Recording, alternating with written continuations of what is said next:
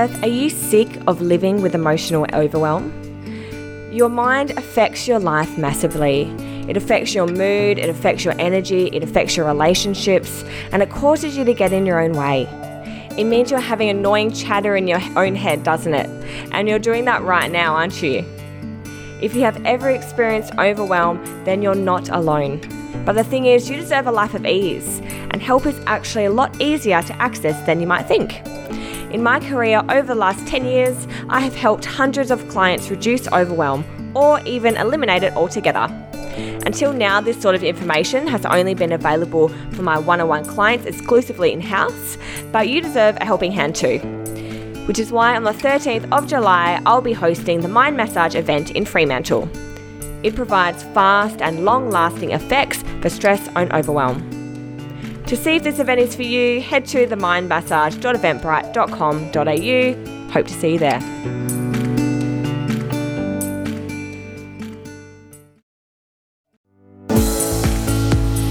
TheWellnessCouch.com, streaming wellness into your lives. You're listening to The Inspired Optimist with your host, Dr. Jacinta DiPrinzio, inspiring you to create a life that is healthy, bright, and full of light. Hello, everyone. And of course, this is Jacinta, your host from the Inspired Optimist podcast. And I am thrilled to be doing this episode today because we're going to be getting into all the itty-bitty, nitty-gritty questions that I get asked on a daily basis about a few things. Some of these questions have come through the comments. Some of these questions have been through private practice or even through social media. So there's a few reasons why I wanted to do this episode. And the first one being is because a lot of those questions that I've been getting asked is actually pertaining to my day-to-day living and how I actually live my life. So there is, I don't know why, but there's a bit of a common misconception that I think people have of me, or maybe even health professionals in general. And that is that I'm this vegan, hippie loving, non-coffee, non-alcohol drinking specimen that totally has her shit together and is motivated 100% of the time and is always in control, yada, yada, yada. And the fact of the matter is that is just absolutely false. Most of the time, I am an absolute hot mess. And you can ask any one of the people that know me, my family and friends, they know that I am a bit of someone who's a bit of organized chaos, but maybe less of the organization and more of the chaos. I know a lot of information about health and wellness and holistic healing and how to be a healthy person. 80% of the time, I follow that myself personally. 20% of the time, I am like any other human being. I go out for drinks with my friends. I do things that, might put the red cross next to your name. But like anyone else, I'm human. So part of the reason why I wanted to do this episode is to clear up some of the things that, there's misconceptions of health professionals out there that are sharing this information. Yes, we're sharing the information of the gold standard, but you have to find the balance. And I wanted to share a few of the things that I do to keep that balance throughout this episode. Some other questions that have been asked are ones pertaining to certain conditions or, different things, common questions that I get in practice all the time, which I wanted to cover as well, about, certain conditions and certain things happening in the body. So, of course, a bit of a disclaimer. Make sure that you are consulting one-on-one your healthcare practitioner. I'm giving a very broad overview of some of these things, but I'm really excited to get into it. So the first question that I get asked is, what is my definition of happiness? Because I ask this question to all of my all of the guests that I have on the show, but I haven't ever answered it myself. And I think for me personally, I don't know if there is a true definition of happiness because it's relative and it's subjective. Happiness is an emotion, it's not tangible. We can't hold it in our hands, just like love, For me, I have felt what I feel is true happiness when I am slowing down in my life, when I'm truly present in the current moment, when I'm at ease with my situation, not so much when the things in my life I have all my ducks in a row, because I don't think that I have ever been in a position where I'm like, you know what? Damn, my life is running smoothly right now and there's nothing going wrong and everything's just, happening so perfectly. And I don't think that anyone can say that they've ever had that, but it's when I have been at peace with that or have had ease within those situations that are a bit sticky that I think is where the true happiness lies. So, not too tangible, but part of the reason why I like asking that question, because I view myself as, yes, a happy person, but what does that actually mean? Who knows, right? So hopefully that's clear, but I am sure it isn't. The second question is how much water should I drink in a day? I had this question the other day. So I had a client who I asked them, you drink enough water? And they were like, yeah. And it's like, well, what does that mean to you, drinking enough? Right? How do you know that you're drinking enough? And so I have a few ways to tell that your body is getting properly hydrated. And for all you scientific nerdies out there, 1 liter per 22 kilograms of body weight is the standard. So you can do the math in your own head. That is the general rule. There is a few things that will alter that, which I'll go over soon. But also a nice way that I think that is a great way to know that you're hydrating your body enough is if your urine is clear by about 11 a.m. So in the morning, our kidneys are detoxifying a few things and, using up the water. And then in the morning, we're going to have the yellow urine. Throughout the day, to know that we have completely flushed our kidneys out, that urine should now become clear. Essentially, you should be able to re-drink it again and rehydrate yourself, right? So that's how you know that your kidneys have completely detoxified, completely flushed for the day. And I think that aiming to do that by about 11 a.m. is something that's worth doing. The things that are going to alter how much water you need are your general stresses in the day. So obviously, if you're doing lots of exercise, if you're sweating, everyone knows you need to drink more water. But what people might not know is that the mental, emotional stresses, like for example, sitting at a desk, doing reports. I know that for some of you, you might even be finishing exams now by the time this podcast airs. I know my partner, the poor thing, you would hate me saying this, but his hairline is receding back. I reckon it's receded back about 2 centimeters in the last 2 weeks because he's been so stressed, the poor guy, doing his exams, and he's going to hate me for saying that. But for him and for everyone else who's under this mental load, the brain itself is so hungry for water when it's under mental pressure. So it's going to use up all of that water. So we're going to have to drink more. And it's why a lot of the time, I find that people, when they're stressed or they're doing a lot of work on the computer or at their office desks, they get very low energy, a bit foggy in the head. And often it's because they're not drinking enough. They're not hydrating their brain, which is 80% water. The rest of our body is 70%. Our brain sits at about 80%. So very, very important to get enough. Coffee does not count as a glass of water. If you're drinking coffee, 1 cup of coffee, that means you need to have 2 glasses of water to counterbalance that coffee. So it's not really fair to say, well, you know what? I've drunk bloody 8 glasses of coffee today. I've had my water intake. You're actually going to be dehydrating your body more because it takes water to excrete that toxin out of the body. The second question that I have here is one for me personally, and that is, do I eat meat? So for some reason, everyone thinks I'm vegan. I have no idea why. Maybe it's because all the photos I post have lots of vegetables in them, but I just find that photographing meat isn't pretty. So that's why I don't put it on my social media platforms. But yes, I eat meat, and I think it is healthy to some degree to eat meat. The general rule that I will use is the 80-20 with meat as well. So about 20% of the diet should be animal protein. There's a lot of conflicting information out there about, going raw, etc. I think that if you're in a fairly healthy state in your body, that your body can tolerate about 20% of animal protein.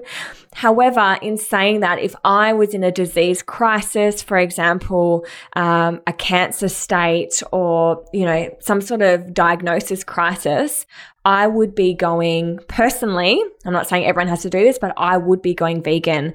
Raw diet, just fruit and veg, no animal protein. The reason being is because anything like viruses, cancers, etc., it's actually excess protein in the body. So if we can decrease our protein intake by going raw, then our body will then seek out proteins that have been accumulating within our tissues and chew that up. So essentially, we will autolyse viruses and cancers, etc. So there's lots of research now supporting the fact that, better outcomes for people with cancers who go raw, go vegan, in saying that just because something has on the label that it's vegan doesn't necessarily mean it's healthy, because, a loaf of bread is essentially vegan and it's got heaps of pesticides. It's got, a lot of things that your body is going to react to. So it's about eating real foods, but making sure that it's high vegetable content. The reason why only 20% of the foods that I like to consume, if I'm being, my ideal would be animal protein, is because when you look at the food chain, so for example, you look at the food chain, we have the sun that you would have noticed in another recording that I did. I spoke about the 7 principles of health and how sunlight was one of them. Sunlight, water, air, helps to grow plants into this nutritious food. So plants are actually one of the highest forms of nutrition. There is every single vitamin and mineral in every single fruit or veg. So for example, an apple has every single vitamin and mineral that your body needs. It just depends how the ratios of those vitamins and minerals that differ from vegetable to vegetable and fruit to fruit. So that's pretty awesome. But I can't even remember where I was getting at with that. What am I talking about? Yes. So we have the vegetables, they're very high nutrition. And then we have, for example, animals that eat those vegetables. So they're using the nutrition in that plant-based product to then grow their cells. We can then eat that animal to then, like twice removed, receive that nutrition from the plant. Then if we're then eating animals that eat other animals, then we're 3 times removed from that nutrition. So yes, we're still getting it, but it makes sense to go straight to the source for that nutrition density, which is in plants. For me, that makes sense. And not to mention that a lot of our meats at the moment, through agriculture, etc., pumped full with hormones, not that healthy, treated poorly. So, like anyone, animals have emotions. They're going to know the effects of fear. When they're getting slaughtered, cortisol, this stress hormone in their bodies, is going to increase. We then kill them. We then eat meat that has been under high amounts of stress, and that translates into maybe a not so great health expression for our own body. So just something to think about.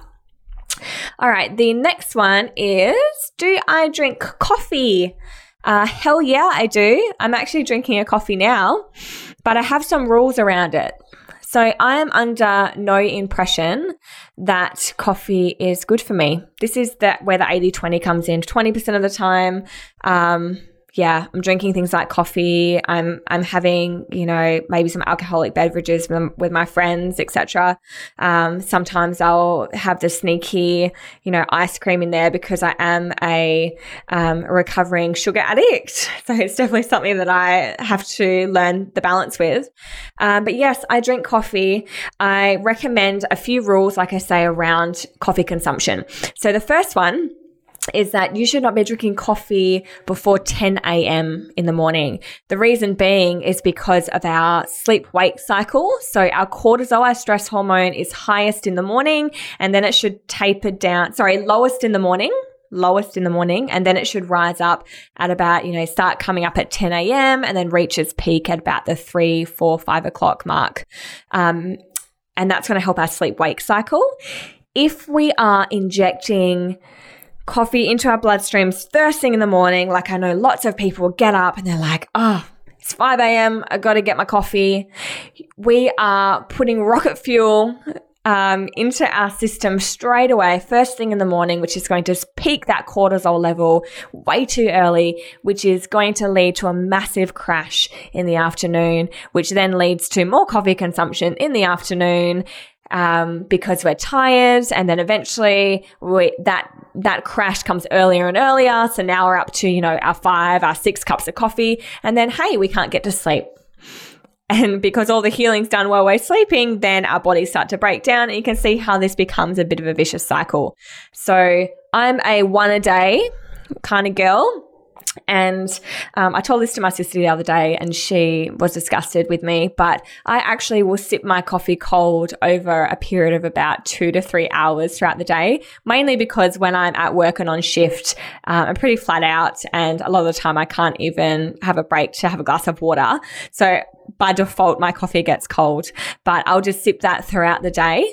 And I find that works for me. So about 1 a day, recommending two a day at the very max. However, if that means 2 long blacks a day, then really going over, because you have to think about how many shots are in per cup. So I hope that makes sense.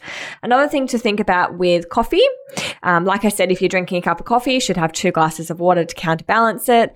A great idea, because coffee is an acidic product, it's going to, draw us away from the alkaline state that is ideal for our bodies. Having something like a green powder afterwards or even before to help alkalize our blood and our bodies is a very good idea as well. And then as far as our last coffee of the day, you should be aiming to have nothing after 4 p.m. because then otherwise we're going to have a hard time getting to sleep, like I said. So that is coffee. I bet you're glad to hear that you can still have that within limitations. Next question is, how do I stay motivated? Well, I think this is another one where there is a misconception, because in my life, I am very motivated in some instances, and then in other areas, I am not motivated at all. So for example, I have high motivation to always, every day, achieve some sort of goal that is associated with personal development. I'm like a personal development junkie. I feel like it's almost a disease how obsessed I am with developing myself. And so, yes, I do have a little bit of that naturally in me. However, the motivation comes because I have a higher goal. And that higher goal is to essentially change as many people's lives as I can while I'm on this planet. So it makes my motivation quite easy because I have a huge purpose or goal that I am striving towards. So it means that when I wake up in the morning and I have to decide between whether or not I am going to do those nitty-gritty things that I have to do, if I think to myself, is this decision going to lead me towards that higher goal, or is it going to lead me off track towards getting to that higher goal? And it makes that decision really, really easy. For example, things like eating well. I have high motivation to look after my health because I know that if I'm not looking after myself, I have low energy. And if I have low energy, then I don't want to do the things that I need to do throughout the day, which means I'm less productive, which essentially means compounded day after day, week after week, year after year, that changing as many people's lives as possible, I'm going to have the ability to change much fewer lives than if I'm not putting into every day as much as I can to reach that end goal. So I hope that makes sense. Motivation is one of those things that I think goes hand in hand with the health of your body. So, the mind affects the physical body affects the mind. So I think one of the easiest ways to get motivated is to actually clean up the body, because when we clean up the body, we clean up the mind. So, and that's obviously with the foods we eat, the thoughts that we have, how much water we drink, the 80-20 rule, all of those things that I've gone over before many, many, many times. This episode of the Inspired Optimist podcast will continue very soon. If you're enjoying this episode and think that one of your loved ones would benefit from this information, make sure you share it with them. And of course, give me a 5-star rating on iTunes. It is now time for the rest of the show. Listen up as I continue to answer your curly questions. The next question comes from one of my lovely clients who has an office job, and that is, how do I improve my posture even when I'm sitting at my desk all day? So there's a few things here, and I think the first one is that you can improve your posture until the cows come home, but if you're not actually taking note at how you're sitting every day, all day, then you're going to be fighting an uphill battle. So the first thing to do is noting how many hours of a day you spend sitting down. Anything more than 6 hours a day, you actually shorten something in your DNA called telomeres, and telomeres predict how long we live. So 6 hours, yes. For some, maybe not some in an office job, but for some without an office job, that sounds like a lot, and maybe you don't do that. But if you think about, you get out of bed, you sit down to have some breakfast, you grab your keys, sitting down, driving to work. You might drive to work for half an hour. You sit down, maybe at work, maybe you're getting up and down. You have your lunch break, you sit down again for another hour. You're up and down throughout your work in the afternoon. You get home, you drive in the car home, you're sitting down there. You get home, have some dinner, sit down to eat your dinner, put on Netflix, watch some telly, sit down for a good couple of hours, and then you're off to bed. So you can see how these things accumulate hour after hour, and with 6 hours of sitting a day, the good news is that you can actually counterbalance some of that effect with half hour of exercise. So they're attributing sitting as the new smoking in terms of its health effects.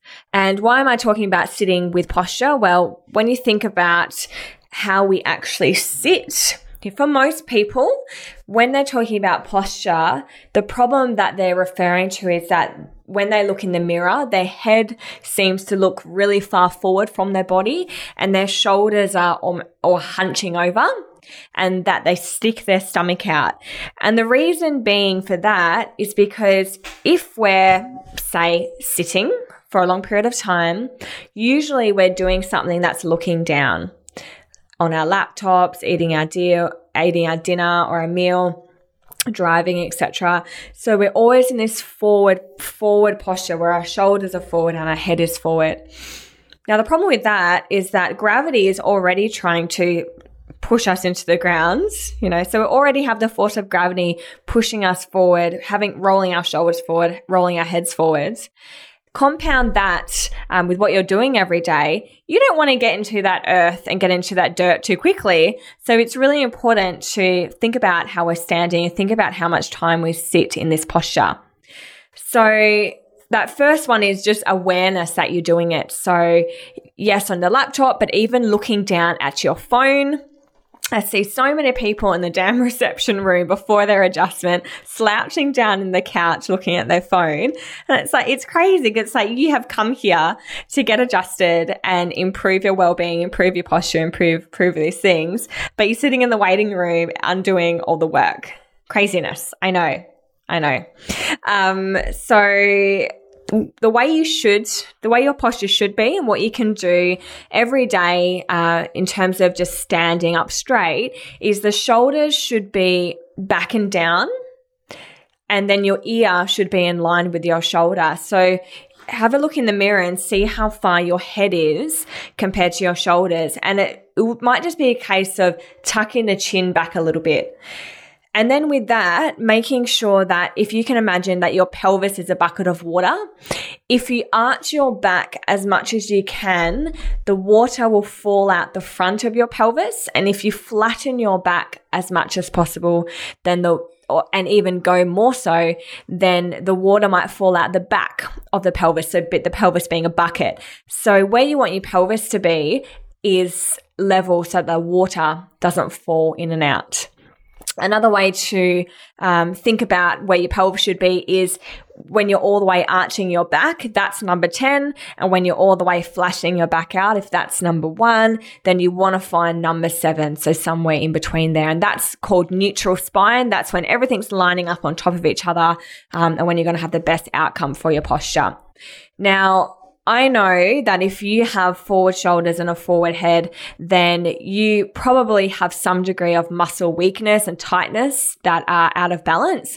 So when you first start to try and improve your posture, you'll probably find that you'll sit up straight and then straight away again after, a nanosecond, you'll forget and you'll be back there, back forward again. Or you will actually find it uncomfortable to pull the shoulders back. And that is because there's so much imbalance.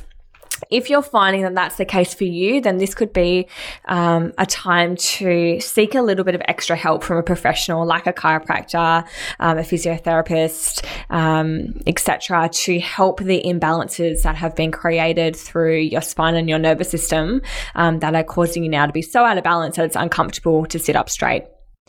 Another thing that you can do in terms of in the gym is forward shoulders, often because the pectoral muscle is very, very tight. So through the chest, if you're really tight, then that muscle attaches to the shoulder. And if it's tight, it has shortened muscle fibers. So when you shorten the muscle fibers, it's almost dragging the shoulders forward. Now, stretching out that chest is really important, but also not working it out too much. So for example, the gym muscles, the chest press, boxing, all these things is promoting that chest to be even tighter. Now we've all seen the big muscly guys in the gym that have beach muscles that have massive arms and pecs, but their shoulders are so far forward because they've just been overworking their chest so much and they haven't been stretching enough. So that's the first thing, is just to stretch it out and to reduce the amount of exercise you do through your chest. The second thing you need to do is work on strengthening the muscles through your shoulder blades, so your rhomboids, your lats, etc. Because when you strengthen the muscles through your shoulder blades, they're going to contract and pull your shoulder blades back. So you can do that with anything that you pull. So for example, seated row, pull-ups, etc. are all things that are going to work on those muscles. Something that you can do that's very simple that you can do anywhere is something called a Brugger relief position, where you can do it sitting or standing. If you're spending some time in front of your computer every half an hour, you put your hands by your side straight in front of you. You squeeze your shoulder blades together and then you look up, making sure that your shoulders are relaxed back and down. And you hold that position there for about 30 seconds and then you release it off. That's going to help open up the chest and strengthen up through the shoulder blades and improve your posture when you're working at the desk, etc. Next question. I have eczema that will not go away. What should I do? So this is a very tricky one, and it will be very dependent on the root cause of the eczema. So eczema really is a irritation or inflammation of the skin causing redness, itching, burning, etc. So any inflammation, we have to go through almost like an inflammatory protocol. But the first thing I would want to mention here is if you have some sort of skin condition, often I find that it's a detoxification problem. So for example, if you're not detoxifying well, so the biggest way to detoxify is through our poop, through our poos. If you're not eliminating waste well, so go back to a few podcasts back, I did a podcast with Damien Christoph, what does your poo say about you? If you want to know if you're pooing properly. But we should be getting the amount of fecal matter from our elbow to our wrist, that amount a day. So that can be within a few sittings, one sitting, etc. If you're not eliminating that much waste a day, then more than likely you're not detoxifying well and there's waste buildup. When there's waste buildup in the body, then the body needs to find another way to excrete that toxin, and one of those ways is going to be through our skin. So we all know that, I'm sure you've all noticed that if you've been eating poorly or drinking a lot of alcohol, etc., that it will come out through maybe some acne. And this is the body's way of trying to eliminate toxins from the body. So any skin condition, the first thing that I usually recommend is some form of colon cleanse or something along those lines to really get the digestive system, that the thing that is most in charge of getting rid of waste and toxins from your body, getting that digestive system clear and free of plaque, etc., so that you can detoxify well. The second thing is avoiding any foods that cause irritation. And by irritations, it's really inflammation.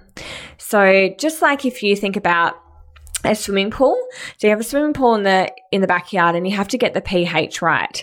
Now, if we don't get the pH right, then, funky stuff starts to happen. Things start to grow in weird places and it turns a bit rancid. Our body is a 70% water, so we're essentially the same. We need to get our pH right.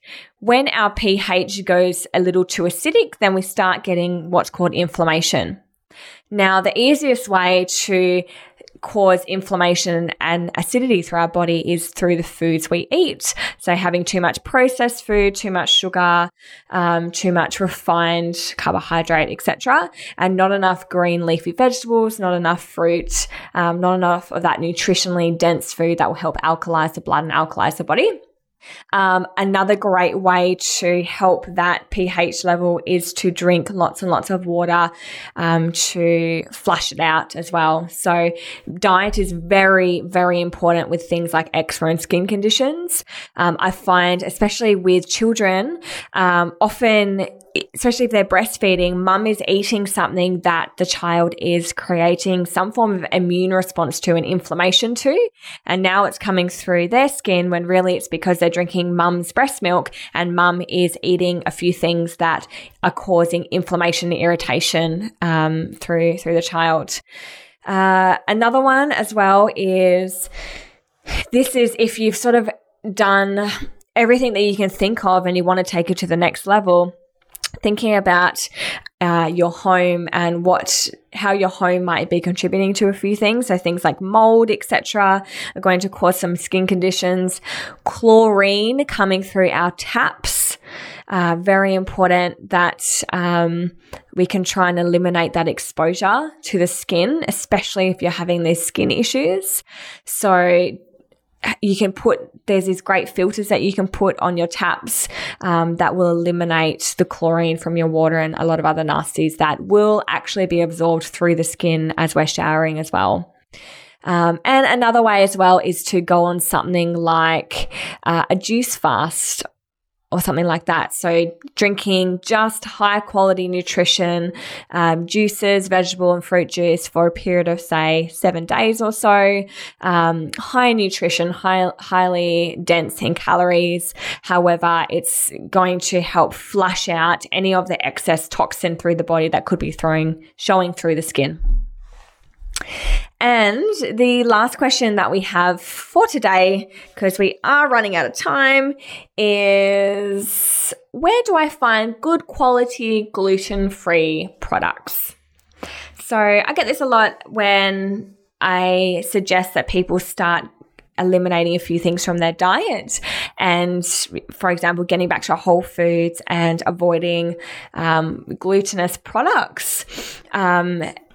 And then they're going out to the supermarkets like Woolies, etc., and realizing that there's not a whole lot of choice there. So they're going to the gluten-free aisle and picking out a whole bunch of nasties in the gluten-free aisle that have so many bad things in them because they're not reading the packet and they're just going for something that says gluten-free rather than something that's truly healthy.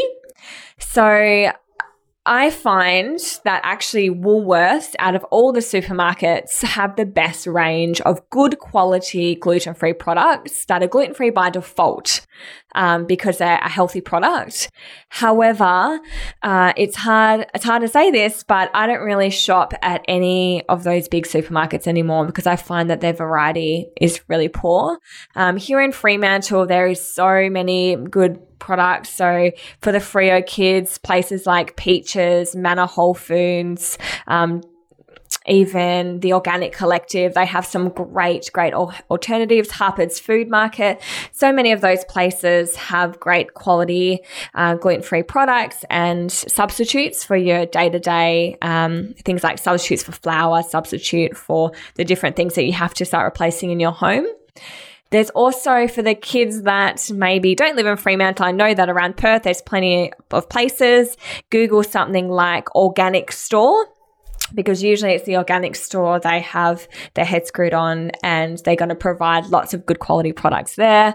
Otherwise, there is a great platform called Inner Origin, which everything on that platform is trusted. You can use the code The Inspired Optimist to purchase anything from that platform, and there's options on that platform where you can choose gluten-free products, and you're guaranteed that those products will in fact be good for you and not have a lot of other nasties in them. And then finally, getting delivered, there is other sites where you get delivery through all these products as well. So it is a big lifestyle shift and lifestyle change when you realize that all the places that you used to shop no longer can be trusted. But once you get your head around that and once you start finding the substitutes for a few things, and there's so many good quality websites out there which have amazing recipes that can help you through this transition if you're transitioning, then yeah, you can be empowered to make some great food choices and better your health in that way. So that's all I have time for today. Keep the questions coming. Let me know if you enjoyed this episode by leaving a comment, because I will do it again a little bit later down the track if there's more questions that come through. But otherwise, share this episode with a loved one if you feel like they might need this information. And of course, please give me a 5-star rating on iTunes and leave me an awesome comment, because this is really, those ratings are the only way that this information gets shared to even more of the public. And remember, my goal is to change as many people's lives as possible while I grace this earth. This is Jacinta from The Inspired Optimist. Bye for now. This has been a production of TheWellnessCouch.com. Check us out on Facebook and join in the conversation on Facebook.com/The Wellness Couch. Subscribe to each show on iTunes and check us out on Twitter. The Wellness Couch, streaming wellness into your lives. Whilst the Wellness Couch presenter endeavor to provide accurate and helpful information to their listeners, these podcasts cannot take into account individual circumstances and are not intended to be a substitute for health and medical advice from a qualified health professional. You should always seek the advice of a qualified health professional before acting on any of the information provided by any of the Wellness Couch podcasts.